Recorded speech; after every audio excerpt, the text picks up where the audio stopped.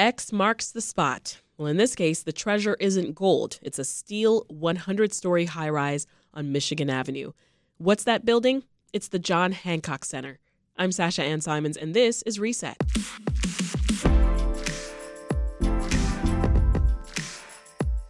You'll recognize this high-rise on Michigan Avenue by its giant steel X's on the side of the building.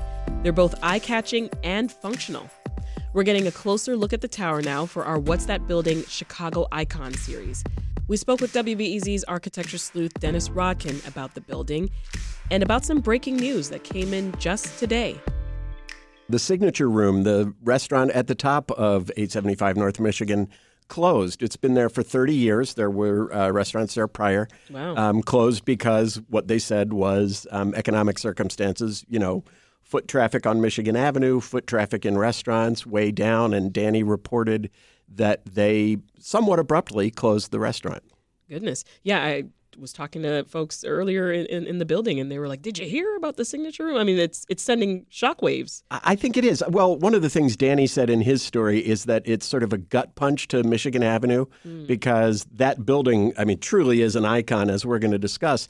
And that restaurant, something like that closing, a restaurant where you go to see a view you can only see from 98 stories up, when that closes, you do sort of wonder, well, what's next? What is next? Well, most people know this building as the Hancock Center, but a few years ago, we know that it officially became 875 North Michigan Ave. Why the name change? Well, the John Hancock Life Insurance Company, which had funded construction, which had actually managed construction of the building half a century earlier, said, look, our naming rights expired. Please take the name off the building. They specifically said, we don't want you to call it the Hancock anymore. Oh, my goodness. So what's the message, your message, rather, for diehards out there who still want to call it the Hancock Tower? I know you're going to pick at me on this because we've thought about this. We've talked about this before with the Willis Tower. Right, exactly. I feel the same way, and that is, like, if you're insisting that it should be called the Hancock, who are you obeying? Who are you doing a favor to, right? The people who funded construction, whose name was on the building for half a century, said, yeah, we don't need our name on it anymore. It's unfortunate that now it's only known by an address. They were looking for, probably still are, a new naming rights. Yeah. It could be called something like the Sasha and Dennis Tower. But that would for be now, incredible. Calling it the John Hancock is ignoring what the people who used to have that name asked you to do. Yeah. Well, we talked about this. It's tall, right? Give us a sense of the views from the top.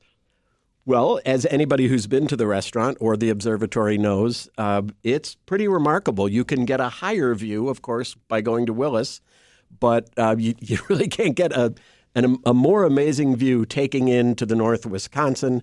You see down into Indiana, really see one of the things everybody knows who goes up in high rises on Lake Michigan is that you actually feel that you can see the curvature of the earth.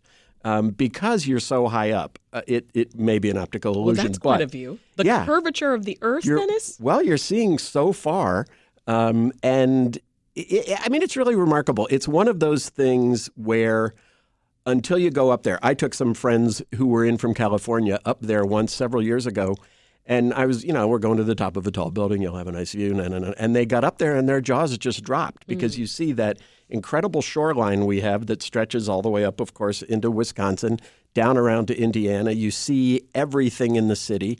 It's like getting to the top of a mountain in a European town or a Western town and looking down at the city. Now, is the observatory still going to be open? The observatory is separate, yes. Okay, so that's unaffected. Right. So part of what makes the building so tall are the radio antenna on top, right? And without those, fun fact, listeners actually wouldn't be able to hear us on WBEZ. So why do we broadcast from there, and what's it like having to fix that signal? Well, let's listen to Bill Prendergast, who's director of RF transmission and maintenance here at this station. It provides an ideal location for WBEZ's transmitter site, as it enables us to clearly broadcast our signal over our entire listening area. The location is also ideal for ease of access in the event of any major equipment failures, which, though seldom happen, they do happen. Fortunately, with some of our upgrades over the past few years, we're able to switch to backup systems either automatically or remotely, which will make it pretty unnoticeable to the average listener when things go wrong up there. It gives us time to go up, troubleshoot, and make repairs as necessary, regardless of the time of day or night.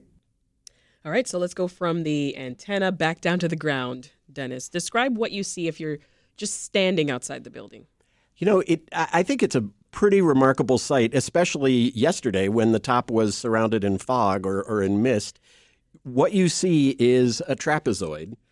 It's a little bit ruined by having the antenna on top that make it look a little bit more like a giant slug than like a trapezoid. But it's this giant black trapezoid, very trim because it's got the steel beams and then the X's going up, all essentially one color.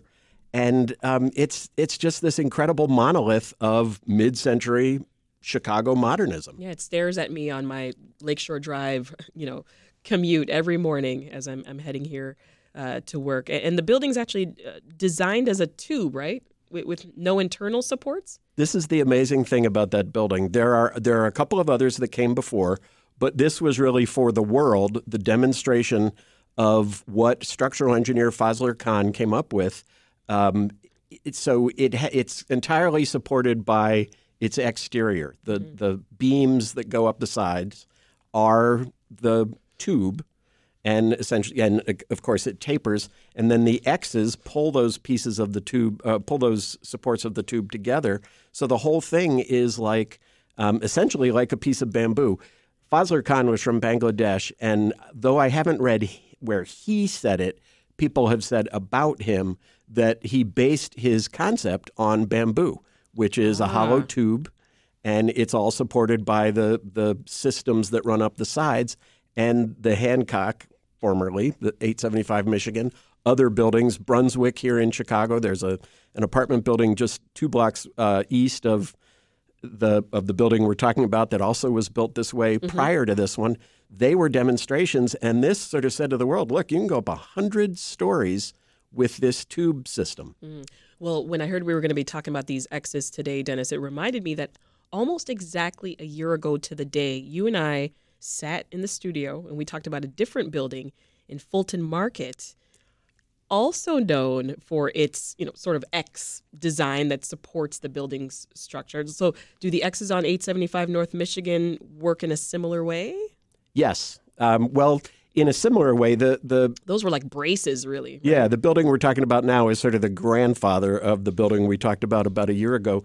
Those pull together. There are 2 sides of the building, and those pull together the 2 slabs of the building. Yeah. But they also brace it against wind, et cetera. It's a far lower building than the one we're talking about. What you really have to think about for a building this tall is what's going to happen with the big load of wind that's going to hit the face of that building coming off the lake. Yeah, like how is this strong enough to withstand strong winds along that lakefront? Well, I'm not a structural engineer, but first of all, we have more than 50 years of proof that it does work. But again, it's that structure. It's the tube structure, like a piece of bamboo that would be impervious to wind. Bamboo would sway because it's skinnier, but those structural beams that run up the sides and the X's that connect them protect it. Yeah.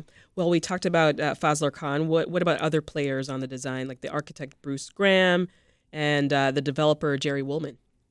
Why don't we talk about Jerry Woolman first, because essentially he comes first on this project.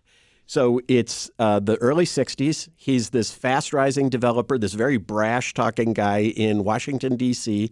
He's just bought the Philadelphia Eagles. He's about to found the Philadelphia hockey team, the Flyers. He's a huge deal. He's built lots of buildings in Washington. He comes to Chicago, and he says, I've just bought this block on Michigan Avenue. And before he makes any public announcement, he goes to Skidmore, Owings, and Merrill, where Bruce Graham works. And what he wants is to put 2 buildings on the site, 70 stories high.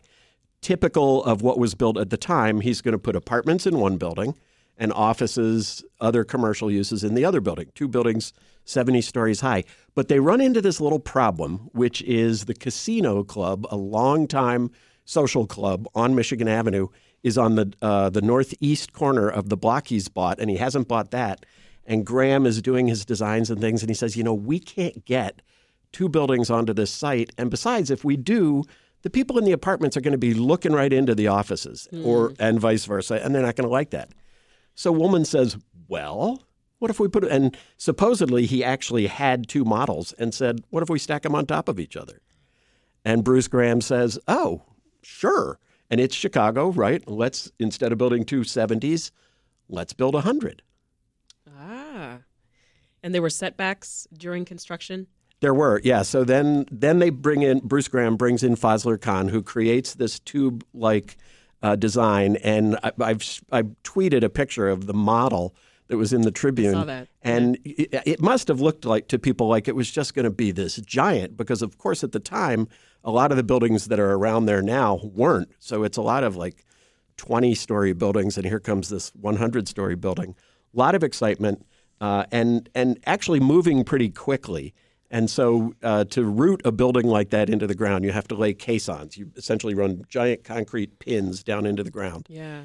Bruce Graham, in his oral history, says that what happened is the builder was sort of in a hurry, and so was, while you would drill down through these cases for the caissons, you would then pull out the drill, pour in the concrete. He said what they were doing was pouring in the concrete before they pulled out the drill. So the concrete settles imperfectly or unevenly. Millimeters, very small little bit, but you're building a 100-story building. Right. You better stop and check that out. Construction stops for 4 months. Oh, my goodness. Well, fast forward, the building changes hands. 875 North Michigan, as we know it now, has shops, parking, offices, residences. So it's mixed use. Right. Yeah. Well, and so this is the interesting thing. Woolman had piled the 2 on top of each other, saying, let's just put all the uses in one building. And he essentially sets the stage for Water Tower Place, Block 37 on State Street, and buildings all over America that mix uses. It really was, wow, if not the first, one of the first to say, let's put it all in one building. Yeah. Well, before I let you go, an important weekend for Chicago architecture is coming up, Dennis. Open House Chicago, mid-October. Yeah. Mid-October. You've got another story that's out right now about housing prices in Chicago. They're eye-popping. I got to squeeze that in, too. What's happening? Well, home prices in the Chicago area have been growing at twice the speed of the nation's home prices. That's in large part because a lot of the places that were super fizzy, like Phoenix, Seattle, San Francisco, they have slowed down and even been dropping. So the nation's home prices are growing far slower than they were overall. But ours continued to grow because we didn't boom, so we didn't bust. So we're still growing, not at a super fast rate, but because everything else has slowed down, we keep growing. But what that has done is it's now more expensive to buy, harder to afford a home here than it has been in at least 15 years. Jeez, Dennis. I know. That's Dennis Rodkin, real estate reporter for Crain's Chicago Business, with all types of good news. Thank you. Thanks, Sasha. That episode of the Reset Podcast was produced by Linnea Dominic, who edited it with Dan Tucker. Listen to more conversations about education, politics, arts, and culture by subscribing to the Reset Podcast. And when you do, make sure to leave a quick rating and review so that more listeners can find our show. That's all for Reset. I'm Sasha Ann Simons. Thanks for listening, and I'll talk to you again this afternoon.